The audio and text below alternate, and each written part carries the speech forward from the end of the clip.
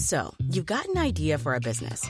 The store of your dreams. There's just one thing to figure out. Everything. That's why Shopify's all-in-one commerce platform makes it easy to sell online, in person, and everywhere else. Sell on social media, source products with an app to get that first sale feeling. It's the only solution that gives you everything you need to sell everywhere you want. So when you're ready to bring your idea to life, power it up with Shopify. Sign up for a $1 per month trial period at shopify.com/listen. Welcome to the Bloody Disgusting Network. This podcast is made possible thanks to our patrons. Please join me in welcoming and thanking new patrons: David Graham, Ryan, Allie Wilcox, Sharon Berg, Samantha Arthurs, Plutonium Ambassador to Earth, Nicole Willis, Robert Bretner, Banker Rivera, Angela Y. Davis, Berta Turd, Samantha Paz, Amanda Bear, Alicia, and Richard Solomon Windsor. We love our patrons. They make the show possible. And when you're a patron, you get that much more involved in the show. Those who are already patrons know how much I check in on them to see what they think of the show, potential areas of improvement, and just to see how they're doing. It's the least we can do. I mean, besides the shout-outs, early commercial-free access to all episodes, bonus episodes, logo, merch, and more. If you want to see how you can support the podcast and get rewarded for doing so, please check out patreon.com/creepypod. No.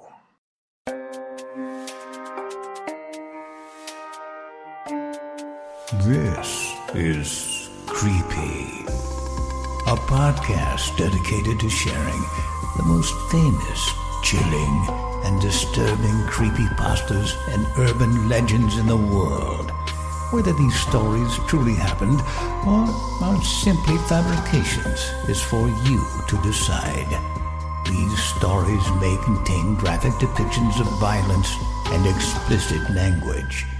Listener discretion is advised.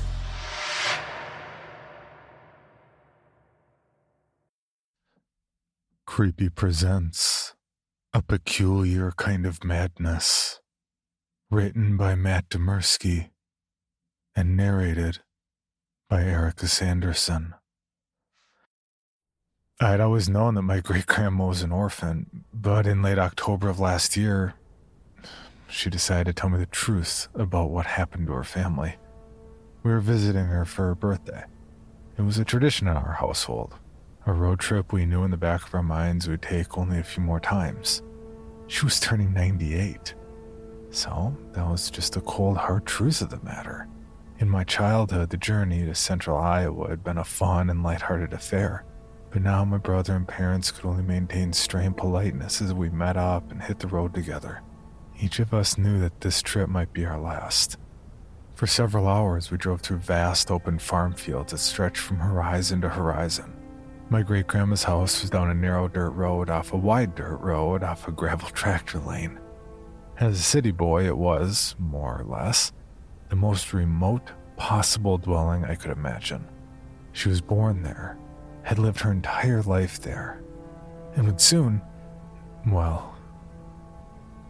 As we parked in an open muddy rectangle and stepped out to stretch our legs, the constancy of the place surrounded me. Every single year of my life, this house and its land had been exactly the same. The sky was open blue, the earth was a sea of waving gold, and the wind was a smooth river of cool warmth. There was never anything to mar those three pillars of sensory experience except the house, the barn, a defunct old tractor, and the bell. The bell was a simple thing raised high on an old metal crook. It sat out in the fields about a quarter mile from the house, serving as a measure of the wind. If a storm was coming, the bell was supposed to ring, a necessary precaution in tornado country. The problem was, the bell and its crook had rusted over long ago. Every time I got out of the family van from age 5 to age 26, I glanced that direction and felt a sense of unease as my gaze fell upon that decayed artifact. This time, at age 27, I looked over and saw that the bell had been scraped and polished clean of rust. It glinted in the sunlight, practically daring me to look at it. I followed my family inside while struggling with a feeling of dread that I couldn't articulate. Who would clean the bell? And why? I tried to stop thinking about it as we gathered in the kitchen and said our hellos. My great-grandma was making tea. She shooed off our attempts to help. She was a frail woman for whom movement was difficult, but she'd never let that stop her. The Wi-Fi password is on a note in the living room, she told us with unquestionable authority. Go stare at your phones and the tea will be ready in a moment. My brother and I did as we were told, but my parents turned on the television instead of looking at their phones. For a few minutes we stayed in our separate worlds, only returning to the present when my great-grandmother brought in the tea. And we had a nice time.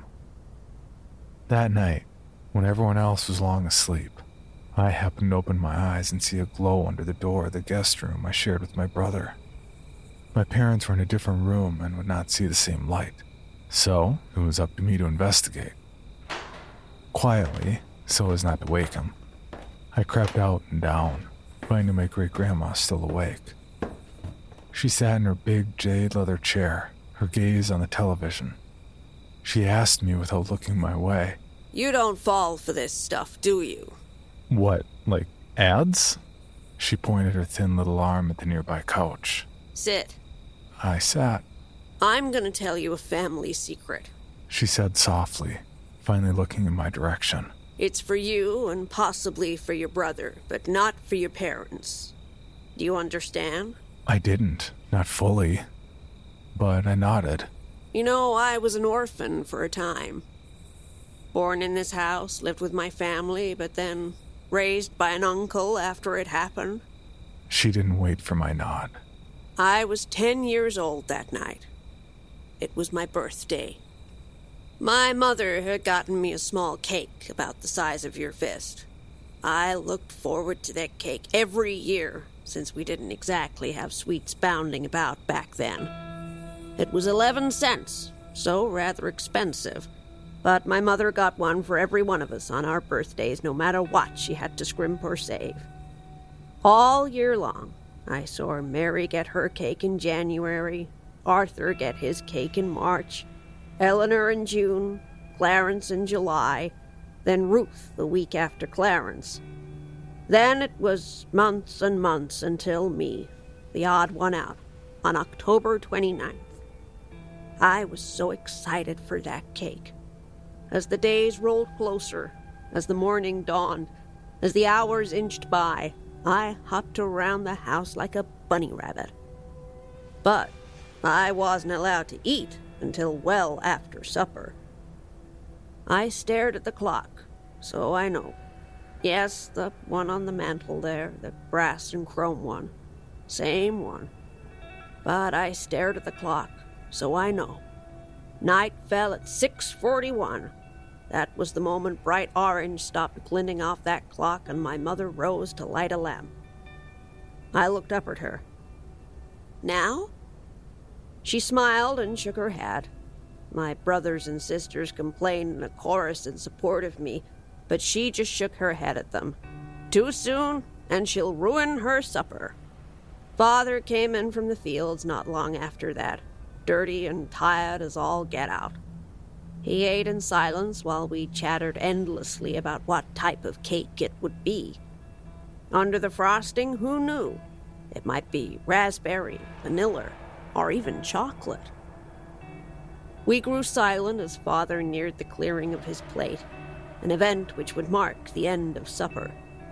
4 pieces of meat and bread remained, then 3, then 2. Any moment now. He stopped at the last piece, holding it unmoving above the remaining dollop of gravy. We turned our heads. It was the bell. The bell was ringing out in the fields. Father grunted, then put the last piece of his food back on his plate before rising.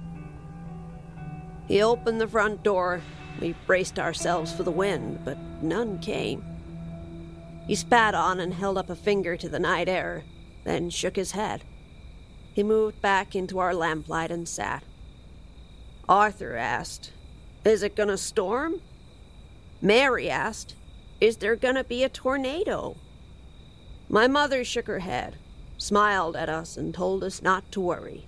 No wind meant no storm. But that bell kept ringing. My father dipped his last piece of food in the gravy and prepared to eat it despite the constantly ringing bell, but then sighed and put it back down. He motioned to Clarence. Clarence was the oldest, so he understood. He was nearly a man himself, and tying the bell would be no problem. He grabbed a candle, protected the flame with his hand, and headed out the open front door.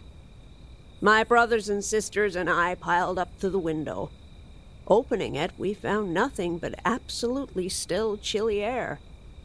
We watched his little spot of light move out around the house and into the fields in the direction of the bell.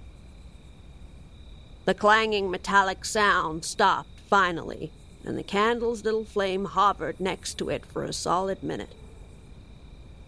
"Why is he taking so long to tie it?" Ruth asked.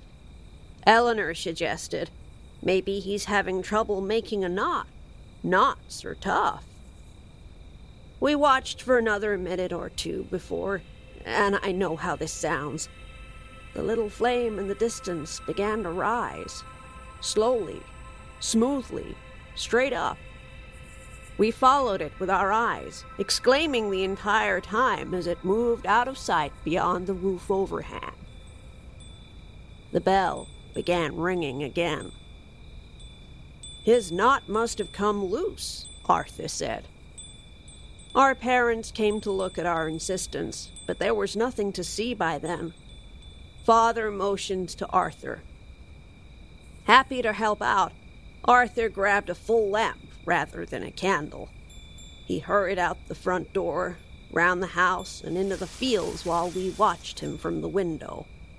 The lamp was easier to see, and we were absolutely certain he reached the crook. As the lamplight hovered there, the bell stopped ringing. At that point, we had no reason to think anything was amiss.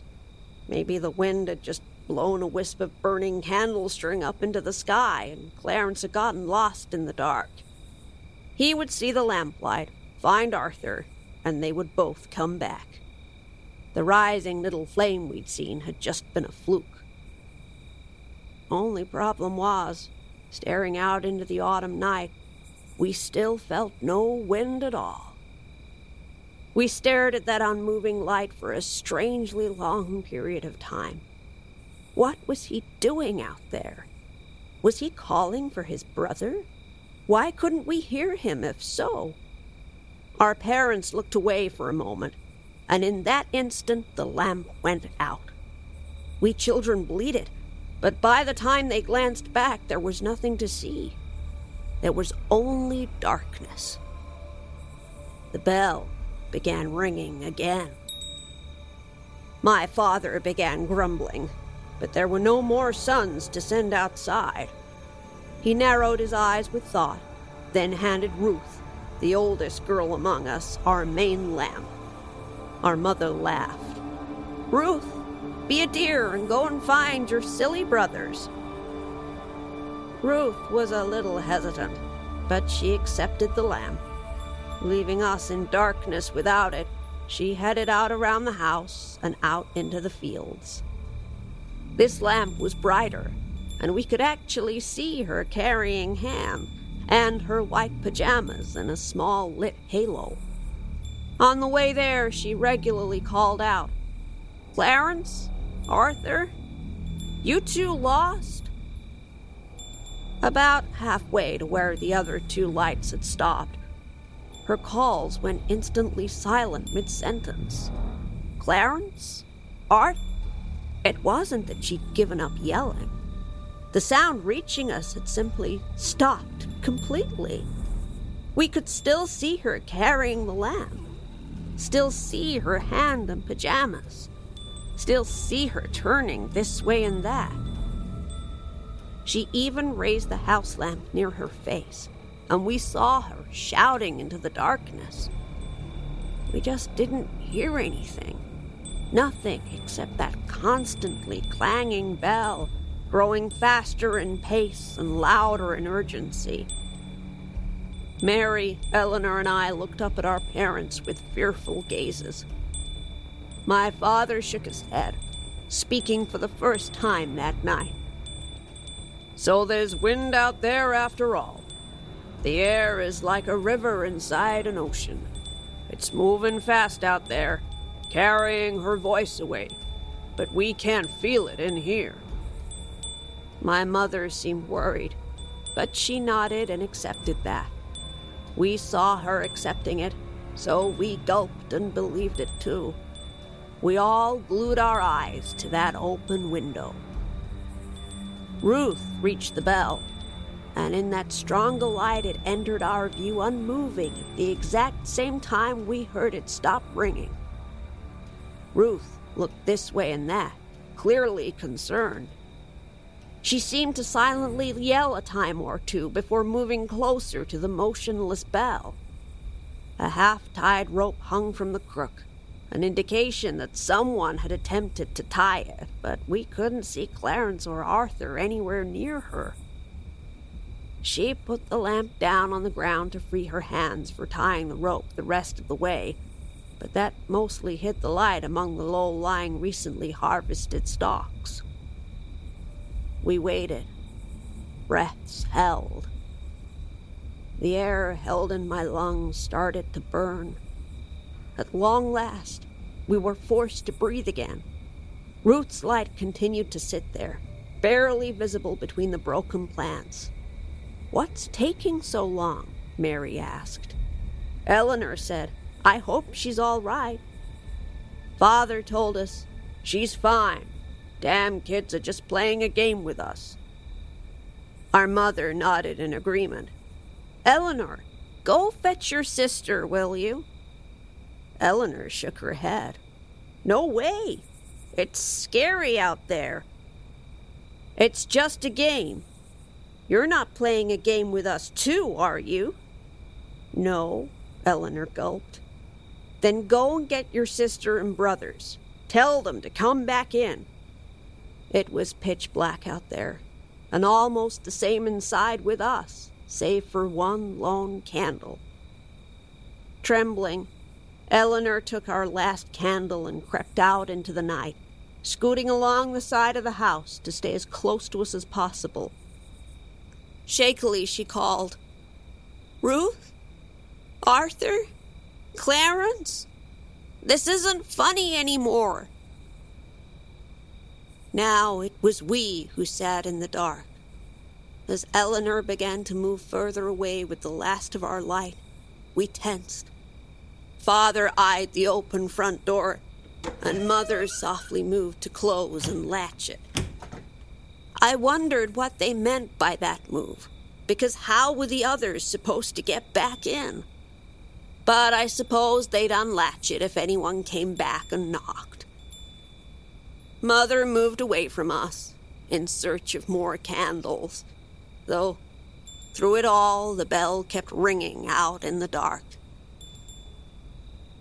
Increasingly scared, I held Mary's hand tightly and yelled out the window, "Be careful, Ellie!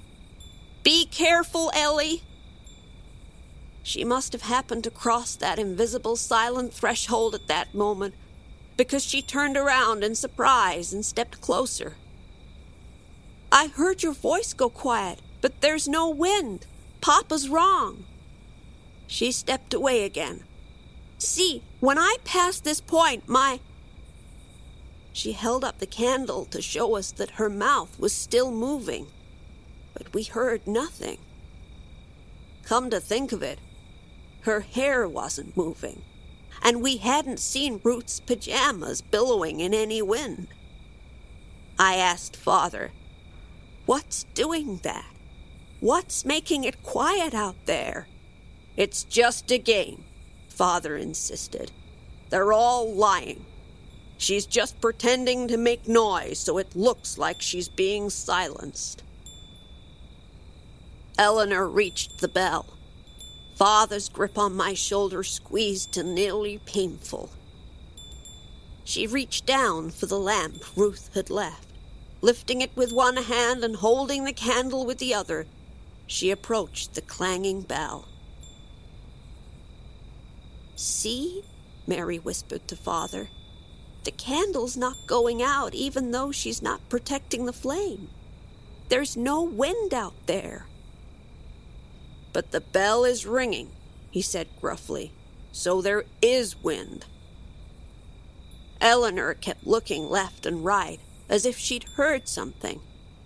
Slowly she reached the bell, which was hanging unmoving from the crook.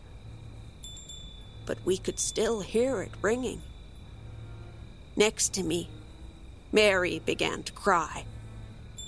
"It's a game," Father said angrily. "It's just a game they're playing." Eleanor threw the lamp at something in the darkness. We saw the lamp crash, shatter, and go dark, but heard nothing. She raced towards us, candle in hand, but the flame went out because of her haste. We waited to hear her approaching or screaming, but nothing followed. The bell continued to clang. We waited in terrified silence. Mother returned with a candle for each of us, and we sat vigil at the window. Nothing and no one moved. For hours the bell clanged without wind. The night remained pitch black. The bell clanged and clanged and clanged, driving deeper into our ears with each passing minute. Near midnight, we broke. Father was beyond agitated. "Mary, go find your brothers and sisters." "No," she cried. "I'm not going out there." Mother glared at her. "You have to. This game has to stop." Urged on by both of them, Mary burst into tears and climbed out the window. Holding her small candle, she inched out into the fields. Her sobs went quiet as she passed that same point out in the darkness. Her flame reached the bell and the ringing stopped. Her flame snuffed out. We held our breaths. The bell began ringing again. Father clenched his fists. "Go." I turned and saw that he was looking at me. I suddenly realized I was the only child left in the house, and I felt horribly alone. Everything in me shrieked against the thought of going out into that cursed night. No. My mother wavered in place, no longer adamantly in line with my father. She began to cry, too. "What are you doing?" he demanded. "It's just a game. There's nothing to be scared of." She screamed and demanded, "Why do you keep saying that? Why have I been helping you do this?" He grabbed her and shouted in her face, "Because we haven't been sending our children to their deaths. That's not what's happening." She pushed his hands away and ran for the window. Pushing past me, she tumbled out and ran screaming toward the still clanging bell. Not out of fear of Father, but out of terror for her children. "Arthur, Clarence, Ruth, Eleanor, Mary, for God's sake, where are you?" He growled and leapt out after her, yelling, "We didn't kill them. Everything is fine." They both continued shouting until they passed that point in the dark. And all went silent, except for the bell. Twice more it stopped ringing, and twice more it began again. In panic and terror beyond reason, I closed and latched the window and pushed all of the furniture against every entrance to the house. I curled in a cupboard, holding the last candle up to my face as it slowly melted its way down toward my fingers. I was alone. Somehow, I was alone. We'd all seen the danger and stared right at it as it happened. But one by one, they'd all gone out there anyway. I'd been surrounded by a full band of siblings my entire life. And now I was completely and utterly alone in a house in the middle of nowhere. By the length of my candle, it was 3 a.m. when the knock came at the door. I trembled, but did not make a sound. The knock sounded again, 40 heartbeats later. It was louder this time. I shook, holding my candle tight. The third knock was more like a tremendous crash or kick, and I heard the door explode inward. 60 heartbeats of silence passed, and then the floorboards creaked. Something in me told me to put out my candle for fear of it being seen through the cracks in the cupboard. But I didn't dare. Not darkness. I couldn't handle darkness. I would scream if I did. So I kept it lit. Slow, quiet steps moved through the house. Whoever it was seemed to be pausing and listening at times. At others, they would rush forward to a random spot in a sudden frenzy and then stop abruptly. 400 heartbeats after that, the bell began ringing again. But this time, it rang from inside the house. It rang from the kitchen. It rang from near the bed. It rang outside my cupboard. Clang, 10 feet away. Clang, 5 feet away. Clang, right up against the cupboard door. And then it opened. I sat expectantly, mouth open and eyes wide, as I waited for my great-grandmother to continue. After a bit, I realized that was it. But what'd you see? She shook her head. That's not the point. I'm here, so obviously I survived. And a young man like you doesn't need to know what horrors walk this earth outside the paved cities of man. Gulping, I asked, "You're not just pulling my leg. This really happened?" Yes. Her gaze went distant by television light. But here's what I want to tell you, and what you should tell your brother.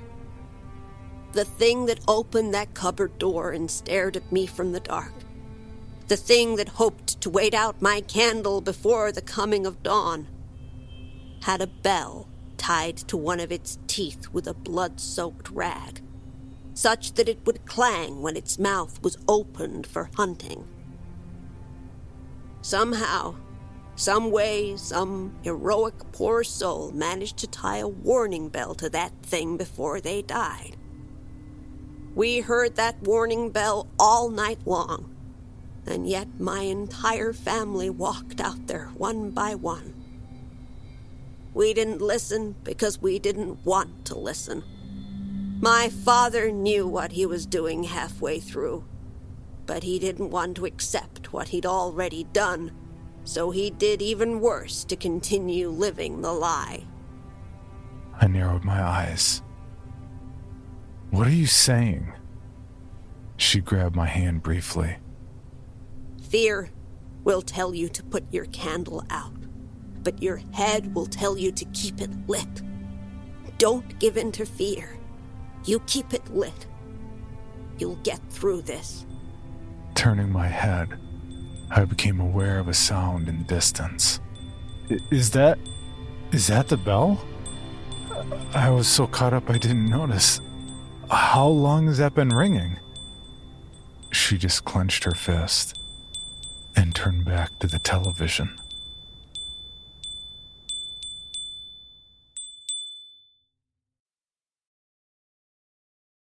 Hello, Bill Band here from the All 80s Movies podcast to tell you about Factor meals. Eating better is easy with Factor's delicious, ready-to-eat meals. Every fresh, never-frozen meal is chef-crafted, dietitian-approved, and ready to go in just 2 minutes. You'll have over 35 different options to choose from every week, including Calorie Smart, Protein Plus, and Keto. Also, there are more than 60 add-ons to help you stay fueled up and feeling good all day long. Get as much or as little as you need by choosing your meals every week. Plus, you can pause or reschedule your deliveries anytime. We've done the math. Factor is less expensive than takeout, and every meal is dietitian approved to be nutritious and delicious. What are you waiting for? Get started today and get after your goals.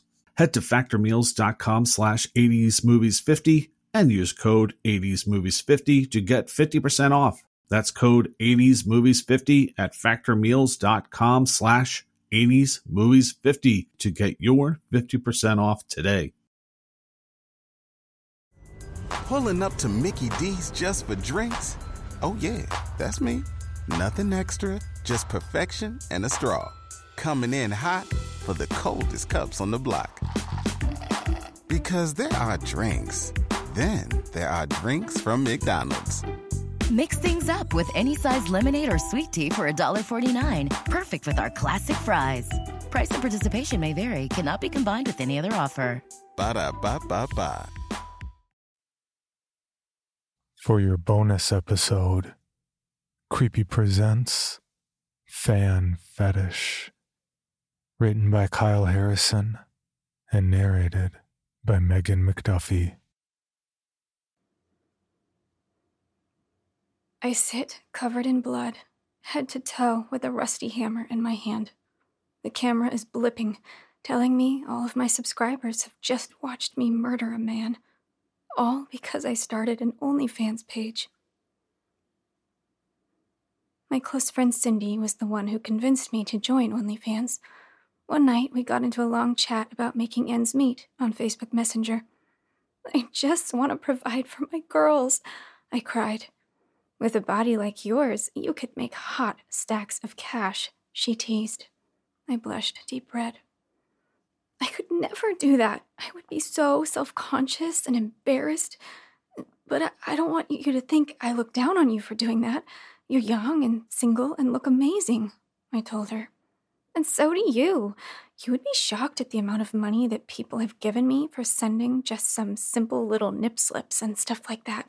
It's good money, and it's not like you're hurting anyone, Cindy told me. I'll think about it. I'm sorry. I'm not trying to sound old-fashioned. It just sounds so risque, I typed back.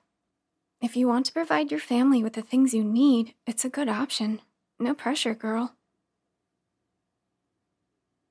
The next week came and went, and Haley missed out on participating in a fundraiser with her friends because we were low on funds. She was furious with me, and I realized I was robbing her of a normal childhood more than any virus could. So, I bought a decent camera and decided to start an OnlyFans account that same night. I wasn't going to be as bold as Cindy with full-body pictures. No, I was going to dip my toes in, so to speak, with feet pics. Even though it was only just my feet that I was exposing to the world, I still felt very self-conscious about it. So I waited until my girls went to bed, and then I called up Cindy to come over and take multiple angles. We stayed up for the next 3 hours, me trying my best to make my feet look sensual, and her encouraging me to take things a little farther. It felt strange being on camera, but that nervousness began to fade as I noticed I was starting to get subscribers right away. Cindy left me to finish up the page on my own, but I was having a hard time ignoring all of these fans. Complete strangers that were willing to pay me more just to jack off to my feet. Reading the comments was beginning to give me a new sense of identity. One user, Russ on the Run, had quite a few compliments to dole out. Those soles are so pretty. I would suck on your toes all day. Totally lickable. Mouth-watering. I'm drooling right now. I would gladly give you a massage anytime you wanted, babe. More and more of these adorations came pouring in as I read my OnlyFans page and got giddy. Russ stood out, though. It was a bit bizarre, the things he said he wanted to do, but I told myself I shouldn't knock anyone's fetish and that it was just harmless. What do I do now? I texted Cindy. Talk to the subscribers. Ask them what they want. And do it live on camera. Fans go crazy for interaction like that, she told me. That sounded like something I wasn't ready for, so I balked at the last second and told her I needed to get some sleep. The next day, though, as I surprised the girls by taking them to Baskin-Robbins for ice cream, my mind kept mulling over how easy it would be to earn more. Just a little more exposure was harmless. It's not like I had anyone in my life that would judge me. And the messages on my page were even more encouraging. Reading them was all the motivation I needed. I would gladly pay to rub lotion on those sexy feet. Nobody knows how amazing your feet are, babe. Stunning, just like I remember. That one made me pause, and I checked the username. Russ on the Run. Was he really that obsessed? It was a little weird, especially as I checked the other DMs he sent me. We don't know each other, but I would gladly worship your feet. One of them was a video of himself. I had to admit that if it wasn't for the creepy DMs, I would find him attractive. You will always be a 10. I have dreamed of finding a woman like you my entire life. Can I ask for a private session? I will pay any price. I know we haven't ever met and we don't know each other at all, but this feels like fate. I need you in my life. Again, I had to freeze in shock at his boldness. I stopped the video immediately and asked myself, how could anyone be this addicted to just me? I wasn't anything special. I put my phone away and focused on my twin girls, glad they were enjoying the afternoon. Inwardly, I was in turmoil, though, unsure what to think or how to react. When the girls went to bed, I finally got the courage to check messages on my screen. To my surprise, he had sent a little video of himself again. He scratched behind his ears nervously. This is really awkward, isn't it? Meeting again like this. You must think I'm some kind of pervert. I have to admit, I have definitely had some wet dreams about you. But this is clearly meant to be, us crossing paths. I know I would be good for you, and I think we should just dive in. It just makes sense. As soon as I finished that video, I noticed he was online and felt awkward. A flashing icon on screen told me he wanted to chat. I clicked the button to connect and waited 7 long seconds as his camera came on. It felt like an eternity. I was thinking that I should just back away. Something was off. But that offer for more money was so great. It scared me more to risk saying no. I was worried I scared you off, unless you're into that, the mystery man said with a nervous chuckle. Funny, I was thinking my stinky feet would be the fear factor, I said with a reassuring smile. Everything that was said was laced with some kind of motive, but also in a harmless way. He was just trying to make me feel comfortable, I told myself. I was ignoring any signs of him being a threat. Well, fortunately the webcam doesn't come equipped with smell sensors. Just eyes on you, babe. He kept making me laugh like that all night. And before I knew it, we were starting to talk about connecting in the real world. I just don't think I'm ready for that, I admitted. Sure, I understand, Russ said, sounding disappointed. Then he got a mischievous grin on his face and asked, could I at least ask again for that private show? It felt a little dirty, extremely exciting, and also game-changing that I was even considering saying yes. I can pay. It's no issue. You name the price. I just want all of you. But it felt wrong. He was always so insistent, and also so enticing. Russ had no idea how badly I needed that money, how far I would go, and maybe I didn't know for sure either. Maybe that was what really scared me. He knew that I would not say no as his figure kept going up and up. So, I gave in. I had only been at this for maybe a week, and I was already pushing the limits of what I thought was acceptable. Less and less clothing, more seductive poses, more exhilarating and private videos for Russ. I hated myself for what I was willing to do, terrified at how far I would go. Then, one day, when I asked him how he had been, he made a curious suggestion. We've been dancing around this for a while now, so I'm just going to come out and say it. I like you. I think you're super attractive, and I would love to get with you. I blushed red again on screen. Russ, I don't know what to say. Say you feel the same. Say you need me the way I need you. I want to, but I can't. I don't want to get hurt again. I'm not like other guys. And I have to think of my family. That was a mistake. I had actually never mentioned having children to him, and it caught him by surprise. I could see it in his face. Wait, are you married? You sound like you were accusing me of something. I told you before I have feelings for you. I just want to make sure this is actually going somewhere. How am I supposed to get you all to myself? I huffed. And I told you I'm not ready. Stop pressuring me. This isn't what I want in my life right now, Russ.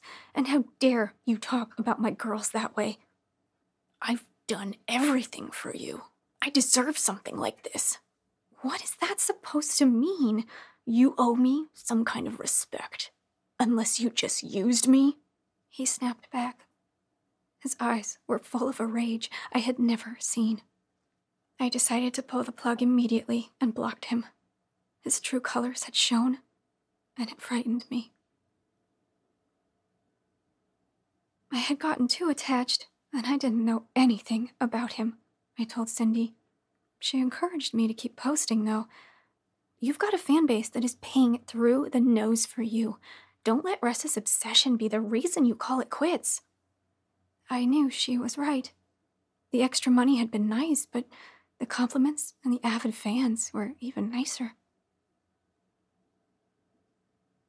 Over the next 2 weeks, I kept pushing my boundaries even further, showing more erotic videos, and even giving other members private shows. Several of them were big spenders. Dom, a German that was into bondage. Jerry, a deaf man that I actually signed in lingerie for. Sam, a rich British lord supposedly, and Calvin, a bodybuilder from the same town as me. Each of them lavished me with gifts, and I would display them on camera every time I got one. The attention was addictive, and I craved more. Calvin was the one that made the move that none of them dared to ask. Let's meet up, he offered. He reminded me of the gentleman that Russ had once been, and he never pushed for anything with strings attached. So I said yes. This was the change I needed in my life. Even though I didn't know what Calvin looked like, I told myself I was ready to give myself to him. Obsession to boost my views clouded my judgment. I arranged for grandparents to come take the girls for the night and dolled myself up. Then I got my camera ready. I figured that Calvin wouldn't mind. The minutes ticked away, seemingly forever, as I stood there nervously. Then my loft doorbell rang, and I raced to the door in my most alluring nightgown. I opened it with a full smile on my face that quickly turned to a frown as I realized it was Russell. What are you doing here? I asked in surprise, taking a step back. This is exactly how it's meant to be, Michelle. You and me together, he said as he closed the door to my loft. Or did you reject me because I wasn't the perfect alpha male like you imagined Calvin to be?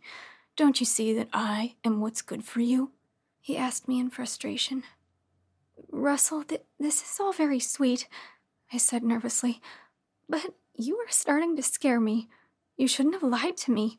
You should learn when someone says no, that means you need to back off. I'm tired of letting good things slip through my fingers, Michelle.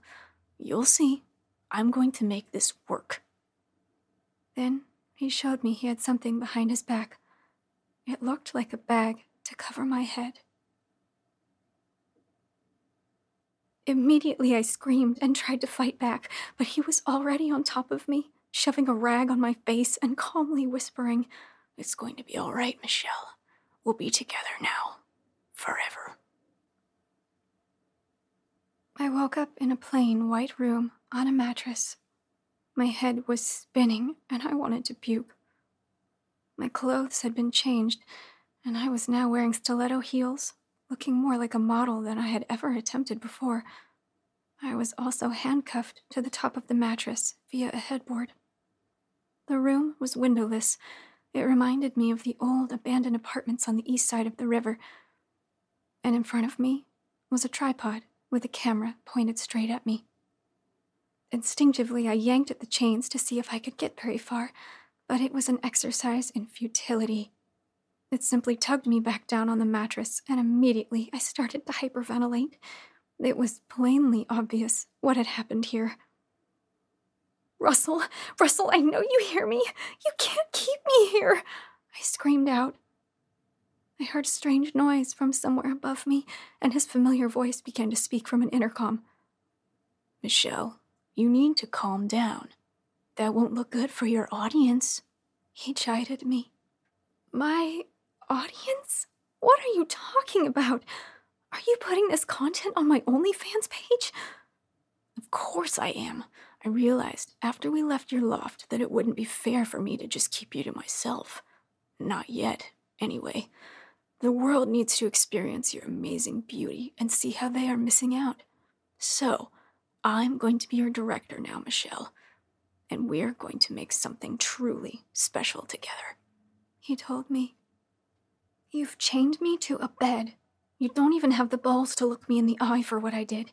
How can you even pretend anything about this is authentic?" He laughed maliciously. "Was anything you ever did real? It was all an act, Michelle. None of those people understood what you were doing, why you were doing it." "My girls need me. What are you going to do? How are you going to explain that I just abandoned them?" I screamed at the top of my lungs. "They are taken care of by your grandparents for the moment. And by the time anyone realizes we left, it won't matter. You belong to me now, Michelle. This isn't going to be an act. I will make it real. So I suggest if you want things to get better for you, that you cooperate. I will be there in 5 minutes for our first photo session. Remember to smile for the camera, or else." I tried a few more times to pull the chain from the headboard, but Russ had it on too tight. When he came in, he was looking every bit as smug as I expected. "You're a coward. I knew I was right to reject you." "Am I, Michelle? Or am I the only one that really sees you for what you are?" "What is that supposed to mean?" "You're on camera now, my love, and your subscribers only care about one thing. To them, you are just an item, a toy. You've forgotten what it's like to think for yourself. They don't care about you. I was the only one who ever did." He started the camera. "Just remember to behave, or something bad will happen to all that you care about." I started to cry and looked into the lens. I could see my reflection, and I was sure that Russell was hoping I was disgusted with myself. But I wasn't about to give him that pleasure. I motioned with my hands as I started to pose for the camera, making Russ smile. But he didn't know I had a different motive. As the camera focused in on me, slowly I moved my hands in a certain pattern, just noticeable enough that someone out there might get my message. "You're getting me so hot and bothered, Michelle. You really are something," Russ said. I smiled for him, continuously motioning the camera a set of signs. If I was really lucky, Russell was wrong about my subscribers. "You know, I still want that truly private session. Just you and me and the camera. That way it lasts forever," he said. I clenched my fists, trying not to sound terrified by his perverse mind. "Then why don't you come over here and we can film it together?" I said, in the most seductive voice I could muster. It was bait that he couldn't resist. I knew you would see things my way, babe, he said as he got closer. I smiled and let him close in for a kiss. I had to keep this act going until I knew that he trusted me. I'll show you how I really feel about you, Russell, I said as he started to put his hands on me. I wasn't about to let this go any further. With every bit of force I had in my body, I wrapped my arm around his neck and pulled him next to the headboard. Thanks to the way he had chained me down, the metal acted as a noose, forcing him to remain motionless as I pinned him down. You little bitch! He screamed. Give me the key! I shouted, but he responded by kicking me in the chest. His pure, brute strength made the chains snap as he ripped through the headboard and tried to grab at my neck. I had only a second to respond, so I reached the pillow and smothered him, forcing him to be unable to breathe. Michelle, no, this isn't how it's supposed to be, he said as he coughed up a little blood. I saw a hammer nearby and strained the chains to reach for it. I'm tired of hearing your voice, I said, pulling the hammer and slamming it again and again in his head. He tried to lunge for me again, and in an act of self-defense, I hammered into his face. He screamed and fell to the mattress, grabbing at my arms. I knew if I didn't kill him, he was going to kill me. I kept clobbering his skull over and over, blood splattering over his body as I finally realized he was dead. Russ was gone, but I was still trapped. I checked the loft doors only to confirm I was locked in. Then I sat on the mattress in the blood and looked at the camera. Someone out there has to help me. Please, I'll do anything. I choked up those words, feeling guilty for what I had been forced to do. No, this is what Russell had forced me to do. The comments from subscribers were even more terrifying. You want free, babe? Show me what you can do with blood on your body. That whole thing was hot. I want more badass from you. I adjusted the camera and swallowed my pride. You want more? Fine, I will give you more. I reached for the back pocket of Russ, pulling out a hunting knife and placing it against my wrists. I'm serious about this. Get me out of here or your little show ends here and now, he screamed to my viewers. The camera blinked, uncaring about my plight. I started to cut, blood dripping onto the floor. Wait! A message popped up. I can help. It was Jerry, the deaf man I had signed to, that ultimately was able to figure out where Russ had kept me. When the police came and I was freed, he told me that he was sorry for being a part of the gory show I had been victim to. I didn't realize any of it was real until you started to hurt yourself, he told me over chat. Just like the others, they thought everything I did was an act. I will hopefully get a chance to thank you someday. You saved my life, I told him, sending him a private video. But honestly, after my ordeal, I don't know if I can even perform as a creator on OnlyFans anymore.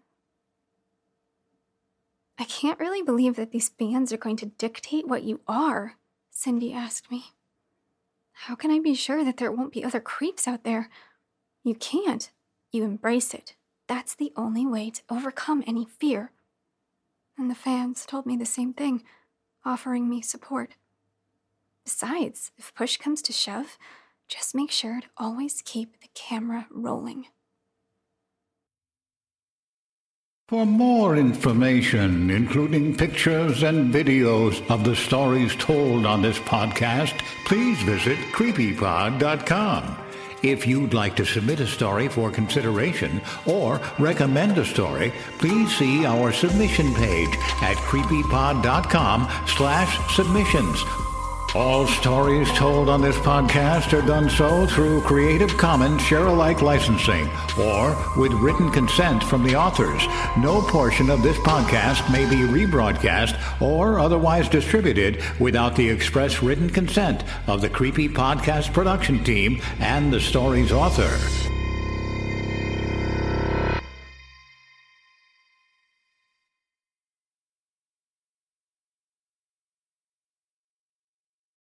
Item number SCP-5186. SCP-7160. SCP-7533. Object Class Euclid. Keter. Safe. Special Containment Procedures. Spreading across the hemisphere and kicking up vast amounts of ash and dust. The only thing I could hear was 7219 laughing. Do you remember your name? A memory. Then nothing. Heartland Counseling. Appointment update. I feel them again. Heartland Counseling. Appointment update. They're in my ears! Heartland Counseling. Appointment update. Nobody understands! SCP Archives is a weekly fiction podcast. Each episode, we dive into the strange, the unknown, and the... Find us on Apple Podcasts, Spotify, or at scparchives.com.